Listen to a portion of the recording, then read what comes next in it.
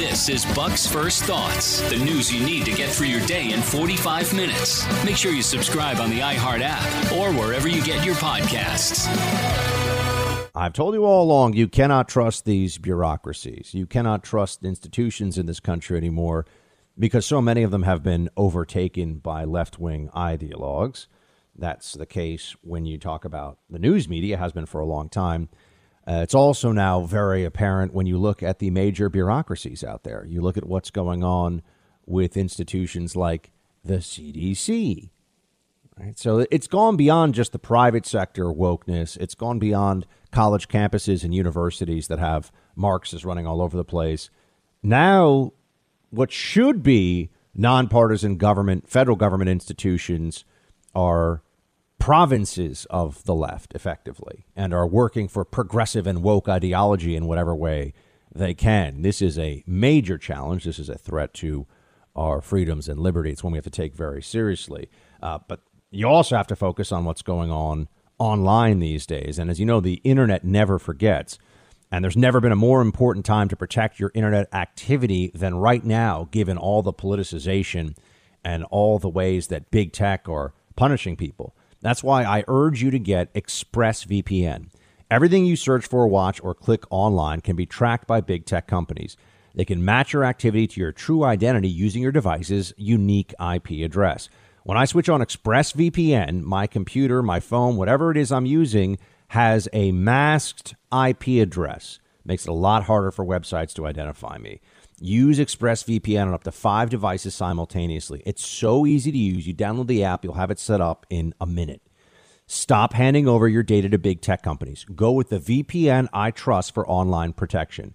Visit expressvpn.com/buck to get 3 months free on a 1-year package. That's expressvpn.com/buck to get 3 extra months free. Expressvpn.com/buck right now to learn more.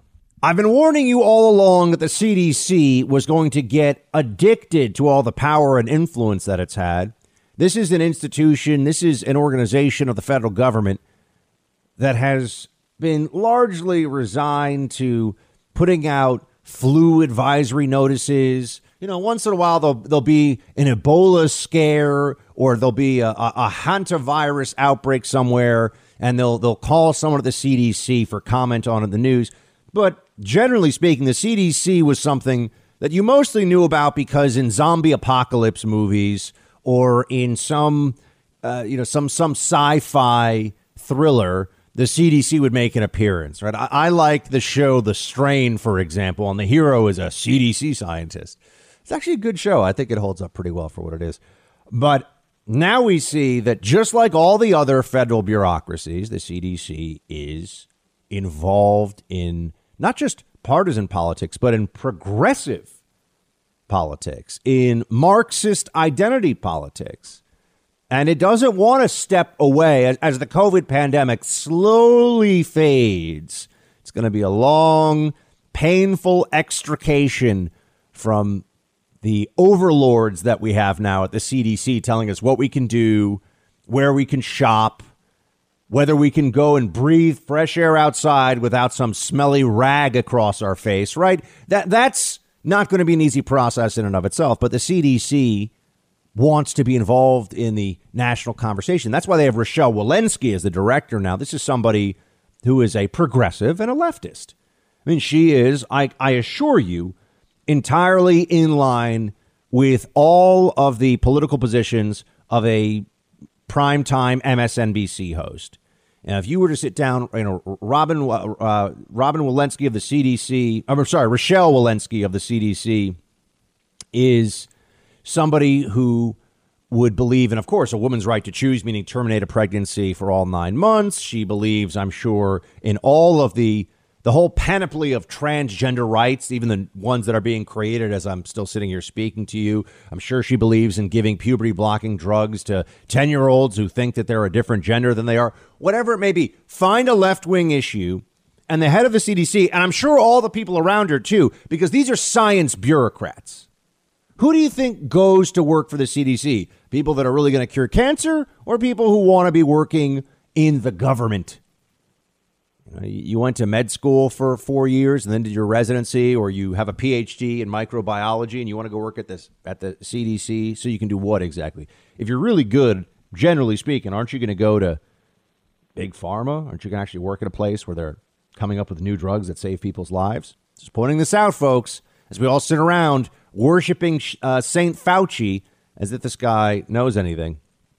But here they are weighing in today. We're still in the midst of this COVID pandemic. It's fading out, but there are a lot of cases still. And people are dying every day. And you've had a real spike in cases in places like New York and Michigan, which we'll talk about more later. Yet they're immediately shifting focus because they don't want to lose the ability to be front and center in the public conversation. They're shifting focus here to racism as an urgent public health threat. Now, there are a lot of ways that we could tackle this conversation. You can get into this. But let me just give you a sense of this. This is the statement from Rochelle Walensky, MD, MPH, Director of the Centers for Disease Control and Prevention.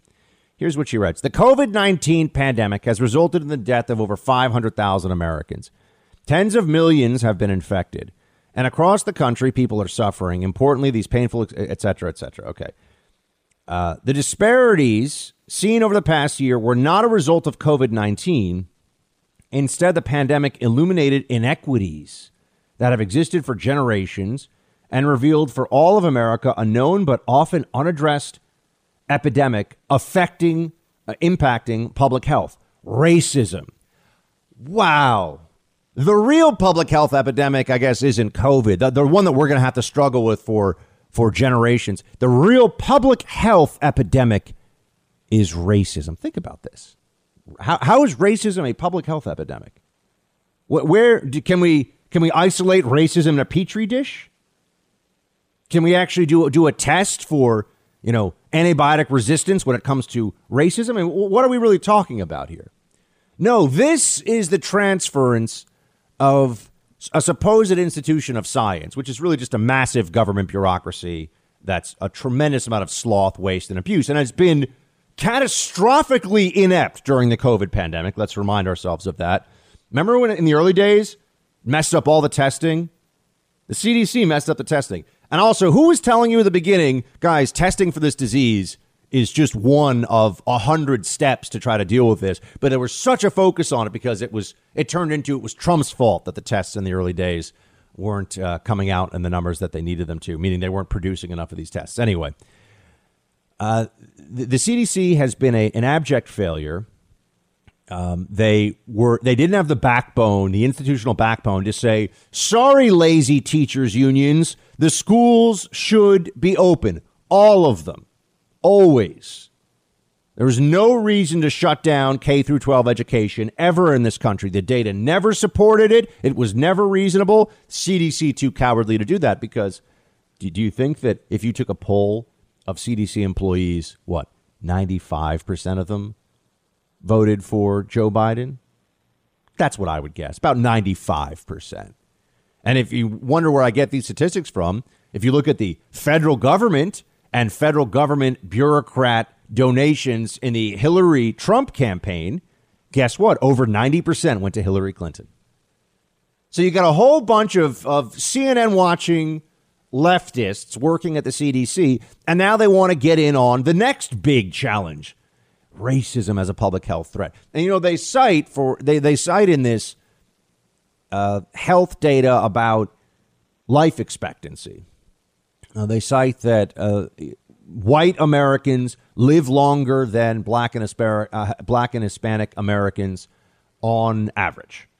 And so this is racism. It has to be racism, they say, right? What's so fascinating is, do you think that white Americans have the longest life expectancy? Because, white supremacy, when they talk about racism, the only racism they're fighting against, it's not black on Asian racism. It's not Hispanic on black racism or anything else. It's white supremacy. We all know that. That's the only racism that concerns the left in this country. There is no other racism as far as they're concerned. Even racism among other races, they will tell you, and this is true, is the result of white supremacy. So white people are the reason for all racism all over the world, in fact, which is insane, but that's what the left believes.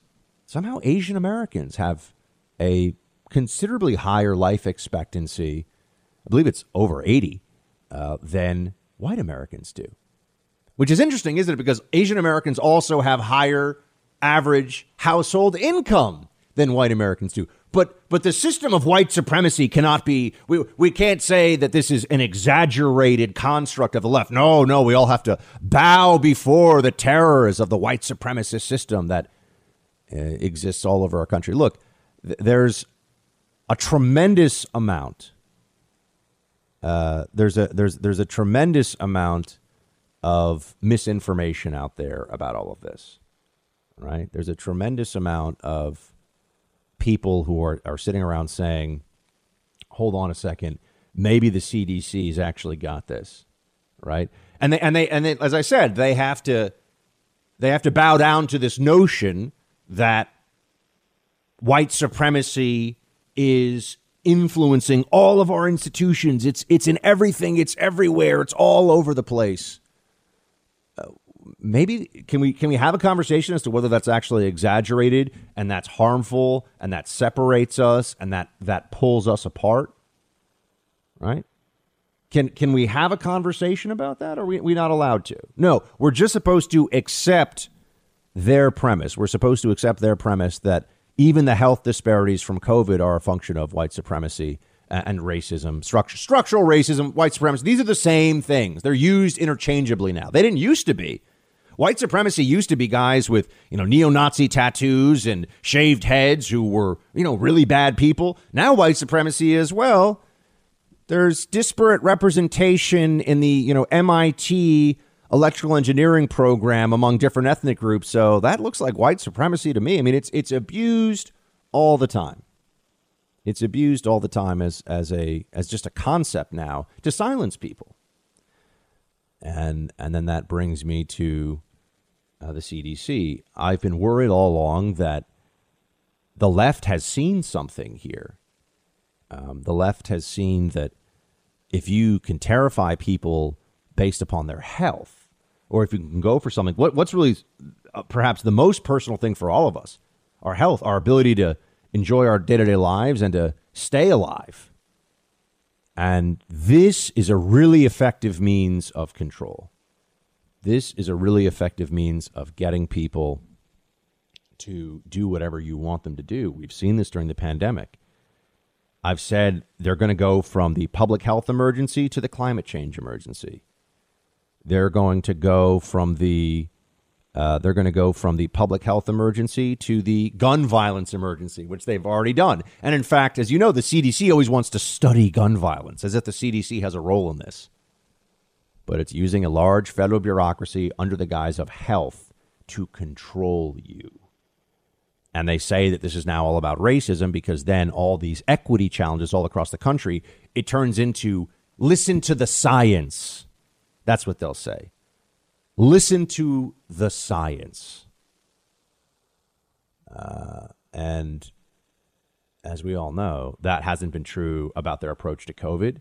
It's definitely not going to be true about their approach to what they call now white supremacy, which is it's hard to define. It's whatever the left decides it is. And now it's whatever the CDC, the Centers for Disease Control, decides it is. Perhaps we should call it the Centers for Racism Control now. You got in this CDC statement put out by the director, Walensky, very political. Obviously, if she's going to get that job in the Biden administration, we will continue. Oh, sorry, here you go. As the nation's leading public health agency, CDC has a critical role to play to address the impact of racism on public health. To say that there's racism in public health, they never will say who's committing the public health racism. That's what I want to know. I want to know who's actually doing the racism in public health. Now, if they want to argue that there is an economic disparity for health outcomes, that's absolutely true. And we should look at how that happens, why that happens, where that is. But if they're going to say that racism requires action by individuals, that is immoral. That's what racism has to be premised on. That's what racism has to be based on. So who's doing it? Are doctors not treating minority patients because they're racist? Whose fault is it if one community drinks more sugary soda, for example, and more foods that are likely to contribute to type 2 diabetes than another? Do all ethnic groups in this country actually have the same risks from different diseases? It actually turns out, if you look at the numbers, there are some diseases that all over the world disparately affect certain populations based on ethnicity. That's just a genetic reality. Some people, some groups, ethnic groups, national groups, are more susceptible to certain diseases. I mean, one that comes to mind is sickle cell anemia, for example. So there actually are some health disparities that are just there that aren't the result of racism. It's worth noting that. But how do they expect? How's the CDC going to say that we should tackle this? Well, you see an example of it in Vermont. This is from Scientific American. Vermont to give minority residents priority for COVID vaccines. This was just recently. States have tried with limited success to get vaccines to people of color who have been disproportionately killed and hospitalized by the virus. Starting Thursday, Vermont explicitly gave black adults and people from other minority communities priority status for vaccinations. It follows Montana, which in January announced that Native Americans and other people of color, because they're at higher risk of complications from COVID-19, would be allowed to receive the vaccine.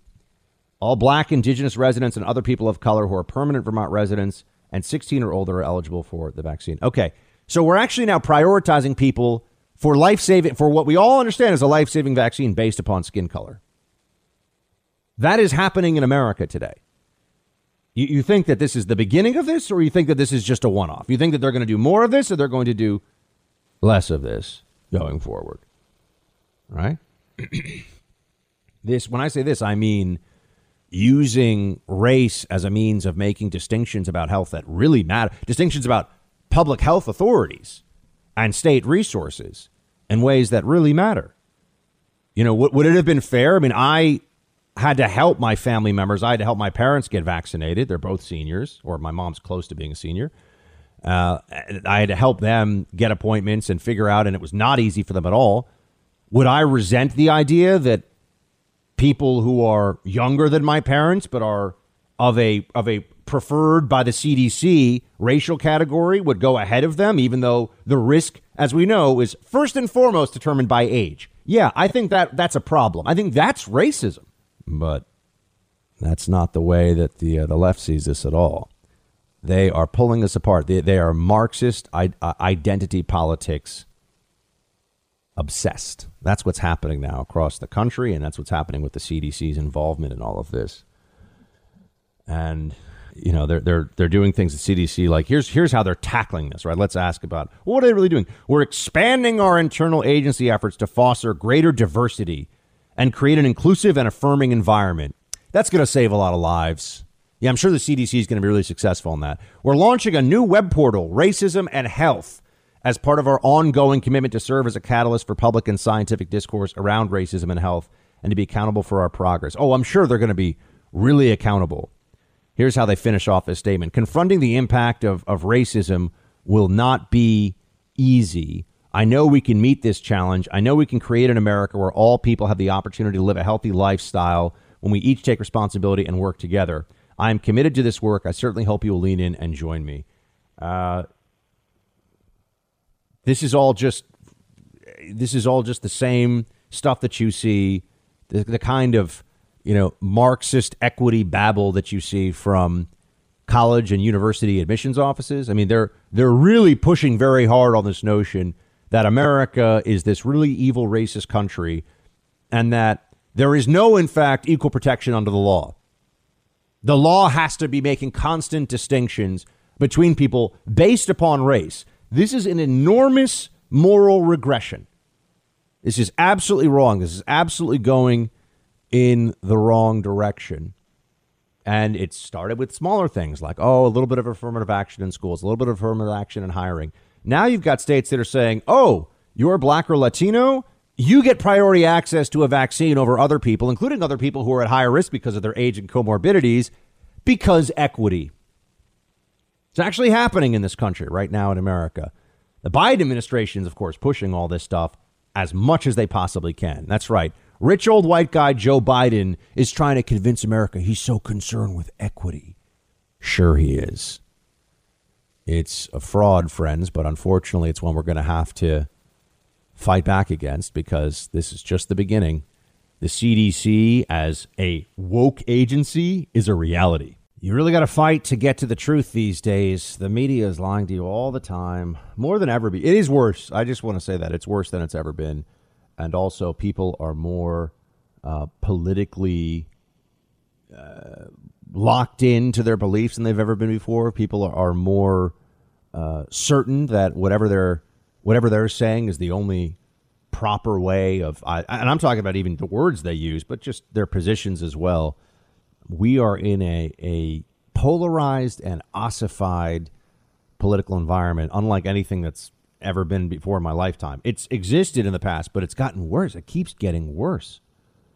And you see this even over the gun control issue and the way that Joe Biden's talking about gun control. And you say, oh, hold on a second. Why is he coming up with this stuff? And he's had so much time with all these different advisors and people that are actually writing these speeches and the legislation in Congress. And he lies about stuff. And we're supposed to think that that's not a big problem. Like, it's not an issue that when it comes to a constitutionally protected right, you have the president of the United States saying things that are just not true. And then if you bring that up, people yell at you like you're a bad person. The truth will get you in trouble. Well, the good news is there are other people out there like you who share your beliefs. And you know this, but if you've tried to share your political opinions on social media lately, it's hard to have a civil conversation. Luckily, there's caucusroom.com. It's a social media network exclusively for conservatives. Caucus Room is an online community for conservatives to gather and engage locally. Only real people who are verified conservatives can become Caucus Room members, but Caucus Room will never share your information with anyone ever. The sign-up process ensures you're communicating with real conservatives in your neighborhood, no bots or trolls. It's a great way to get engaged on issues where you can make the biggest difference locally. At Caucus Room, you can participate in live virtual meetings that are so secure the platform played host to over a dozen virtual Republican Party conventions over the past year. Caucus Room is made by conservatives for conservatives to get organized and make a difference. Join the Buck Sexton listeners group on caucusroom.com. That's CAUCUSROOM.com to interact with other listeners just like you. Again, caucusroom.com, CAUCUSROOM, caucusroom.com. Join the Buck Sexton listeners group and interact with others just like you. Most people don't know it. You walk into a store and you buy a gun, you have a background check. But you go to a gun show, you can buy whatever you want and no background check. Not true. Does anybody care anymore when things are not true, when Joe Biden says them or when a Democrat says them? Or, I know we can apply the Don Lemon standard, which is, well, Trump lied so much that no lies matter anymore. No, I don't agree with that. I don't agree with any of that. But that's the standard they're trying to apply now to cover up for Amtrak Joe. Here I am. I'm just gonna say this stuff and. No joke, friends, just kind of a little breathy, a little bit of stop and start. Listen to me, because I'm so earnest. Such a straight shooter, but not like a gun shooter, like a different kind of shooter. It's not true that you can go to a gun show and buy a gun without a background check as a matter of policy. That's not the case. If you're a federally licensed firearms dealer at a gun show, you will run a background check. So when Joe Biden says that you can just go to a gun show and buy one, that's not true. There is some wiggle room in the law for hobbyists and enthusiasts who aren't engaged in selling guns as their business who are at a gun show. But the overwhelming majority, it turns out, of people that go to gun shows and buy a gun will actually have to pass a background check. There's a whole other part of this argument, too, that I think is worth noting, and that's a lot of really bad people can pass background checks. If somebody has a criminal background, they're going to know that, and they're very likely to ignore whatever the gun laws are if they want to get a gun. But a lot of other people, including people that have severe mental illness or are going to go on some kind of a shooting spree, when you look at it, they do pass background checks a lot of the time. So I understand that there are a lot of security measures. I'm not one of these people that's going to pretend that there's no need for things that aren't 100% effective, right? I mean, this is what the left does with vaccines now. Well, it's not 100%, so you still have to mask up. What? That's crazy. Sorry, not 100%. All right, they're playing games here. Yes, vaccines are incredibly effective at preventing the virus from being spread as well as individuals from getting it. It's not perfect. I understand that you can make a case that background checks are going to work sometimes, and they do work sometimes in stopping people from getting firearms. But let's also not overstate the fact that a lot of mass shooters pass background checks. So, you know, you're throwing a bunch of things at this in the hopes that it's going to reduce violence in a meaningful way. And what you really get with the background check stuff, for the most part, is going to be the if it saves just one life mentality, which is not how we make policy. If it saves one life is the basis for a truly tyrannical government, because think of all the ways anyone who's going to argue with me on this one, the speed limit should be 10 miles an hour. We would save tens of thousands of lives a year. It's true. 10 mile an hour. What? You have to go so fast? What? Your business wouldn't function anymore? Too bad. It'll save lives. We don't do that, do we? Although I worry these days that the mentality in the era of COVID has changed so much that people would say, yeah, actually, you know, we probably should have a 10 mile per hour speed limit. You know, I think we actually should have that.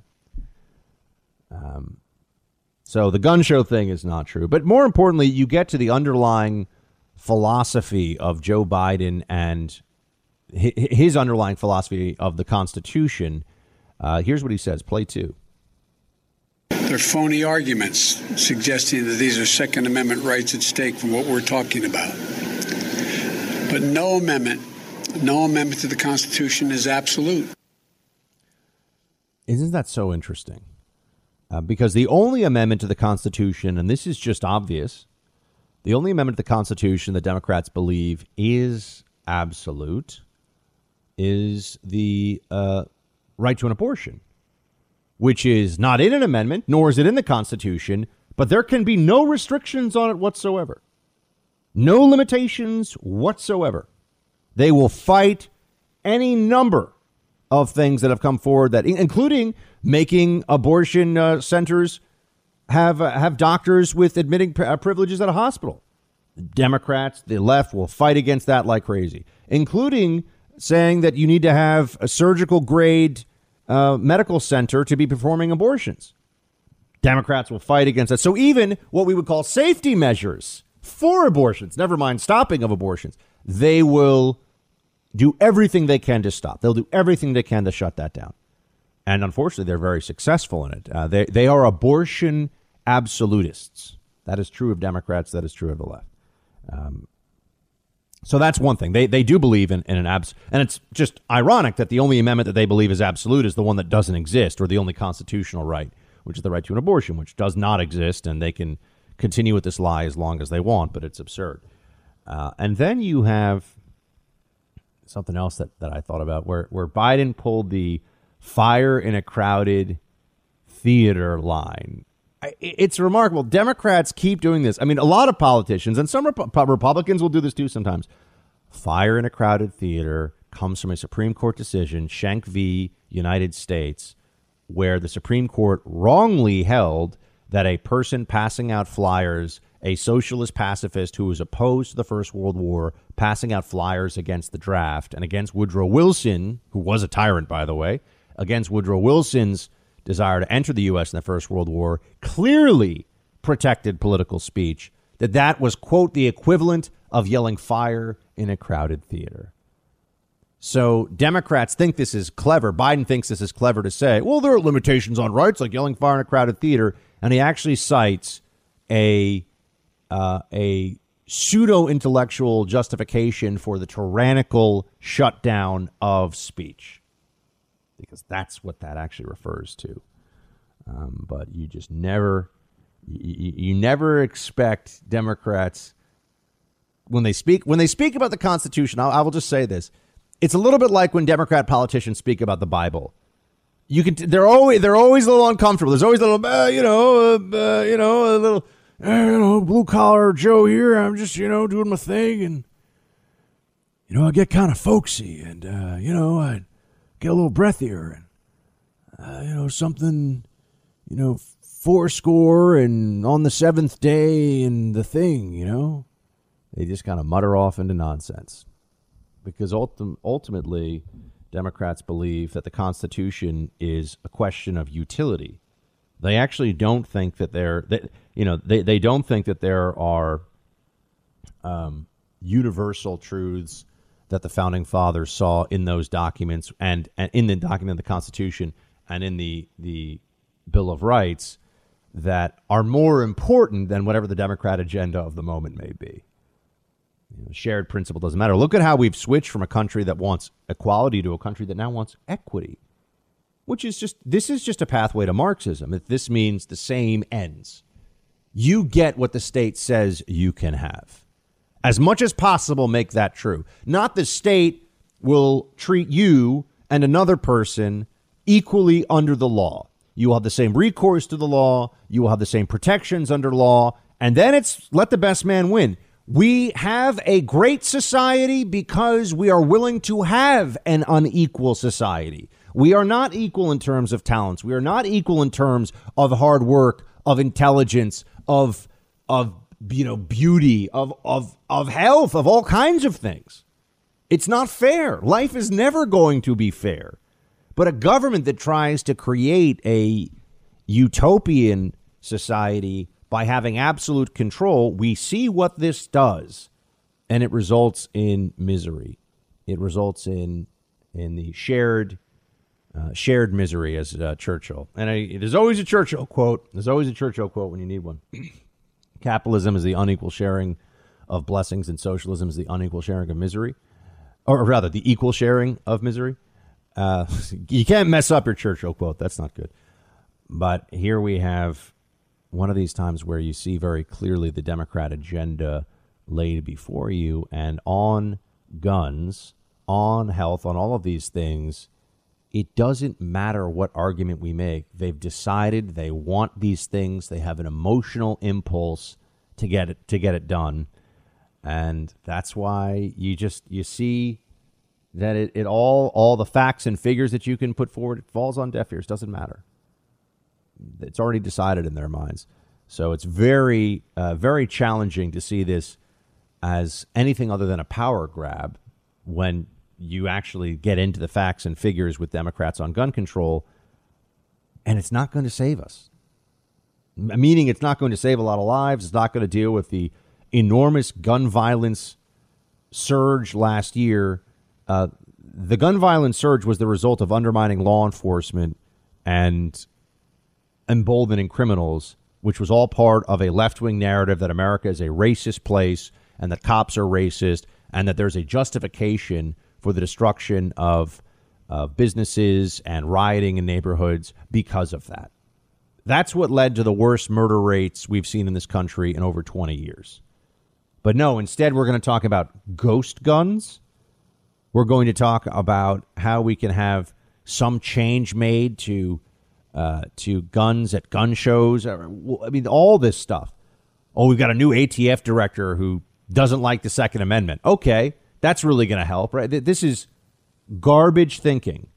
But the Biden administration, as you've seen, there's a lot of not just bad policy approaches, but bad faith in the way they talk about this and in the way they view the other side. This all began with the disdainful narrative of everyone who voted for Donald Trump was somehow a part of the January 6th insurrection, which wasn't an insurrection. And the more we found out about it, the more we realized it was a mob that got out of control, didn't actually kill any cops, and is being treated like it was some kind of militia effort to overthrow the United States government, when it was really a bunch of misled losers who did something very, very stupid and very foolish.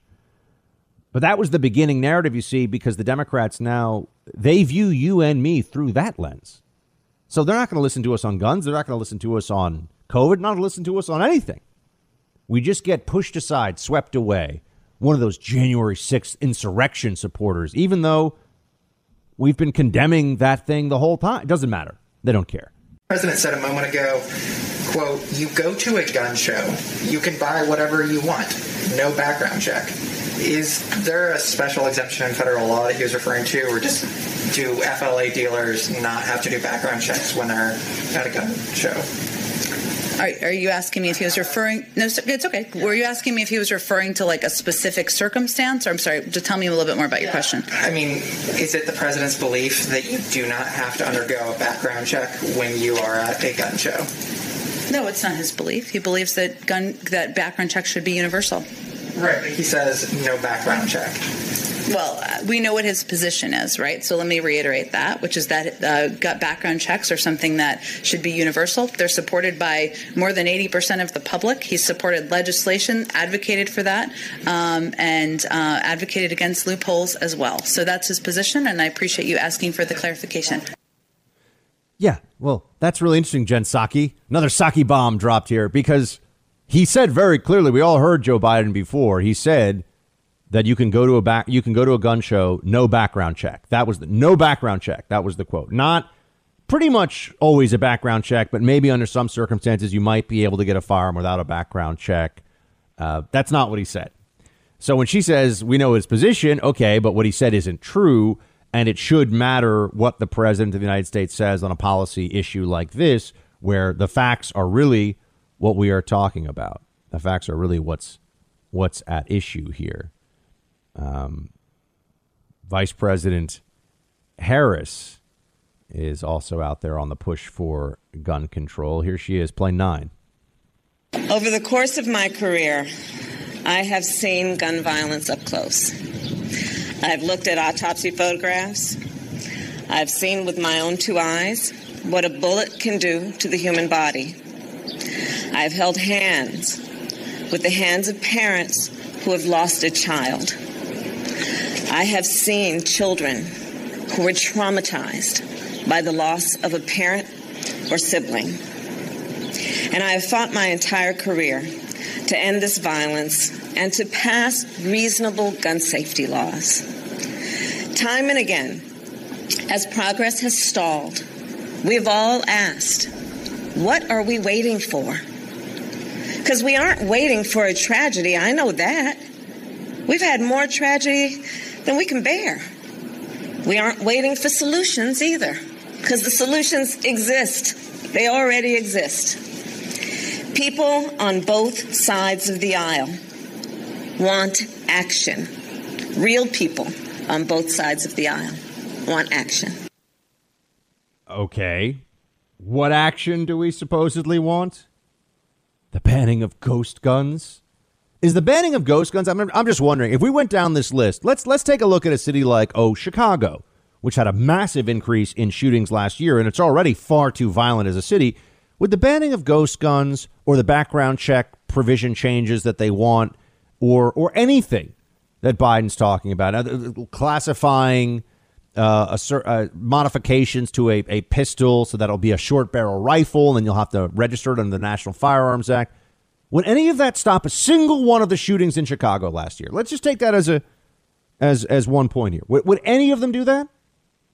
I don't have the answer. I bet the answer is less than 1% of those shootings would have been affected by those things. But this is the action we have to take. This is what we have to do. It's about so much more than that. There's a fundamental philosophical difference between the left and the right on the issue of guns. They think that guns are a little private rebellion in the hands of individual American citizens, and they cannot abide it. And we think that little private rebellion that each one of us has, by essentially having the opportunity to tell the state, there is a line that you shall not cross. There is a break against tyranny. There is a bulwark against tyranny that is in individual hands, which is the right to bear arms. That's very important to this country. You know, advanced, sophisticated democracies in the past with a high standard of living and have gone fully tyrannical. They did not have an armed population. We have an armed population, and we want it to stay that way. Democrats want to create registries and harass lawful gun owners in every way they can change the culture, change everything about the gun ownership reality in this country so that they put it on a glide path to eradication. That's what's really separating the two sides. It's Harsanyi time. Our friend David Harsanyi from nationalreview.com is joining us right now to talk about guns and maybe even some Hunter Biden stuff if we've got the time. David, great to have you. Let's jump right to this, man. This seems to me like it is absolutely as predictable as anything could be. The Biden administration, we're a few months in, and we're having it's the same gun control debate we had under the Obama administration, time and again. They never give up. I'll give them credit for that.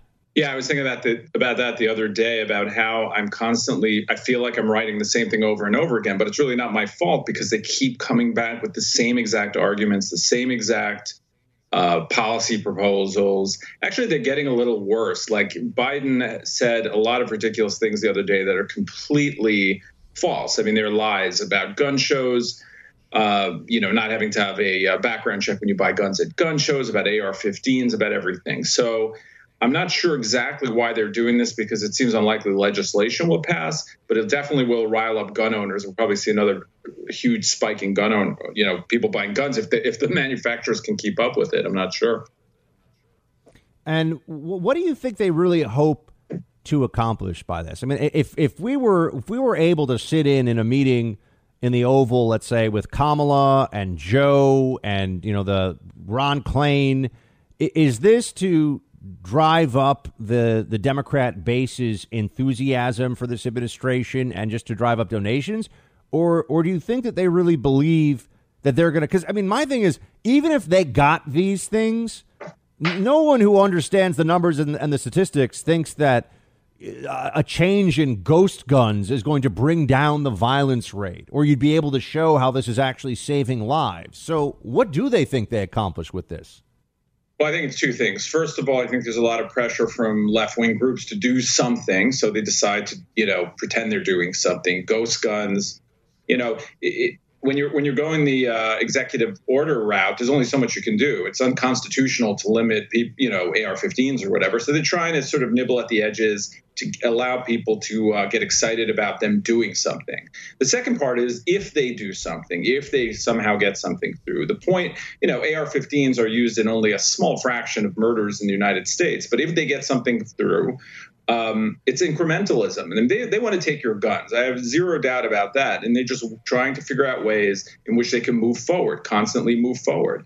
I'm against any, it doesn't matter what I'm for or not, but I'm against any legislation that moves forward with more gun control. We have 40,000 gun laws on the books. We don't need any more. We need enforcement of gun laws we have. We need someone to investigate Hunter Biden, see why he had a weapon and why he lied on his background check form and why a gun was thrown out in the garbage near a school, for instance. Well, David, can we dive into that? Because I actually haven't covered that yet on the show. And so I want this audience to know exactly what and we were going to talk about Hunter Biden in general and all the stuff that's come out. but tell everybody what happened with the Hunter Biden gun situation. Well, when you buy a gun, you sign a background check. A lot of people don't know that because Democrats always lie about it. But 99% of people who buy guns have to go through a background check. Every gun has gone through a background check. And Hunter Biden has I believe it was just some kind of semi-automatic gun that he bought at a gun shop.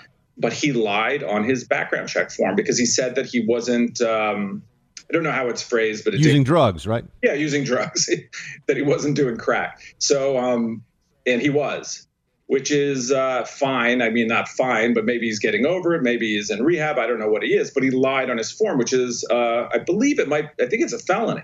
So he's lying to the FBI. So a lot of people lie on those forms, and there are very few prosecutions. Let's go after people who are lying on those forms. Let's tighten up the system. Like in Charleston, the local police hadn't informed the FBI that there was criminality, for that shooter had done drugs as well. So anyway, so I think, there are plenty of laws on the books. We need to tighten those up. I'm all for, going after people who lie on background checks, but we don't need any more laws. And what was the disposing of the gun, Hunter Biden near a school or something? What's that?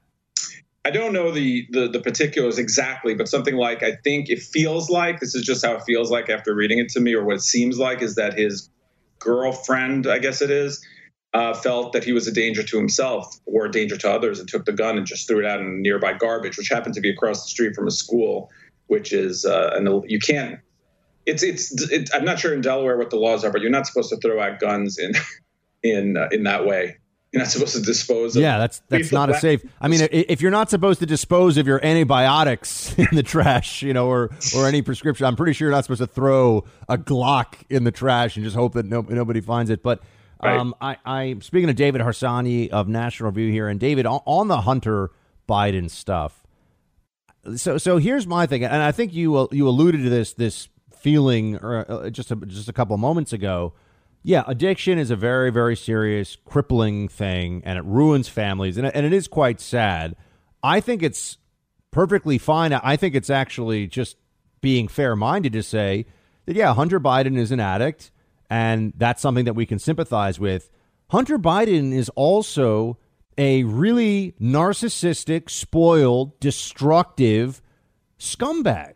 And if he were Donald Trump's son, or even any Republican son for that matter, he wouldn't be going on a book tour right now where Jimmy Kimmel is basically giving him a back rub on TV. Yeah, I mean, I never or very rarely will write about stories that have to do with like infidelity or drug use of politicians. Like, I just don't do it because we don't really know what the situation is all usually. But here's the thing. This is now the president's son, the vice president's son, who only made who made $50K for a Ukrainian energy firm because of his last name. And we're not allowed to talk about this sort of thing because it makes the president look bad. And it's just insane. I mean, if, like you said, if this was Don Jr. or any of Trump's kids, it would be all over the front pages of every newspaper. He's a bad guy. I'm sorry. The things he's done are immoral. It's not just the drug use. I know addicts and I know that people make mistakes and et cetera, but that's not the case here. He doesn't seem to have any much remorse about it. But moreover, he is benefiting from it still. Now he has a book, and he's playing himself as the victim, where and major media institutions aren't investigating what he was up to in China, in Ukraine, and et cetera. They would just not be the same for any other president's son. I mean, at least any Republicans. It's remarkable as well, David, to see Chris Hayes, for example, over at MSNBC. I guess if you're like a Brooklyn liberal, he is your great champion of progressive causes. I don't know. I've never understood how this guy is someone that people listen to about anything, but that's me. He had some tweet about, maybe is it possible that Hunter Biden's laptop was actually real? And I look at that and I honestly can't come to a conclusion. I can't analyze with certainty in my own head. Is he just really not smart, and so he doesn't believe that the laptop was? It's clearly real. There's more information that's come out about it. It's obviously Hunter Biden's laptop. If it wasn't, they would have been able to debunk it right away. Or is this now kind of a game? I mean, is gaslighting on something like this for people who have large platforms in the media on the left part of the fun? I don't know. I think that many times people convince themselves of things like the Russians planted Hunter's laptop with the New York Post. I mean, I still see people say stuff like that. It's just insane. Those stories had far more journalistic integrity, and the people who did them had far more journalistic integrity than most stories you see on MSNBC about Russia or whatever else. So I don't know what the answer to that is, but it's increasingly clear now. You and I knew this, and we talked about it at the time, that those stories were censored on purpose to help one candidate win the presidency. It's corrupt. The media is corrupt. I refuse to say things as a matter of course, even if it will benefit my I'm a registered Republican, even if it will benefit the Republican Party. I refuse to say things that make me feel like I'm a moron.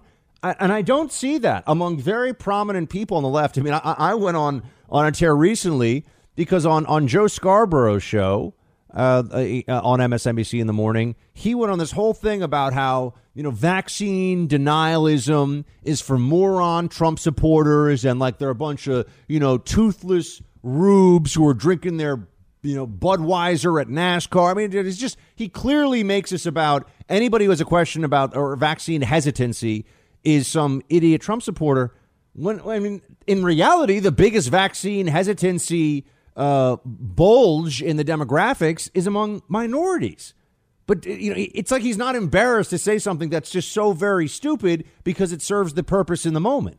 Yeah, it depends. So I think that a lot of people on the left who are smart, as far as their IQ goes, will do anything because they feel like Republicans are evil and anything is fine to say as long as it, helps them achieve the goals that they want.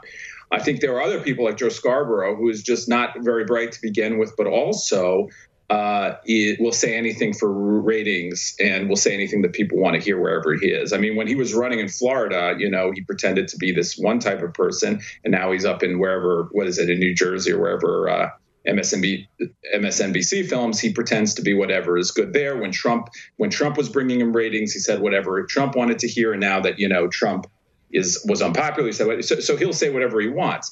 But so it depends who you're talking about. But I think there's a lot of ends justify the means stuff there, and people sort of are in bubbles and they repeat things and they start to believe them. Or if they don't, they just want, it's propaganda. It's basically how propaganda works. They just keep repeating it. And, I can't bore into the souls of some of these people to know if they actually believe what they're saying.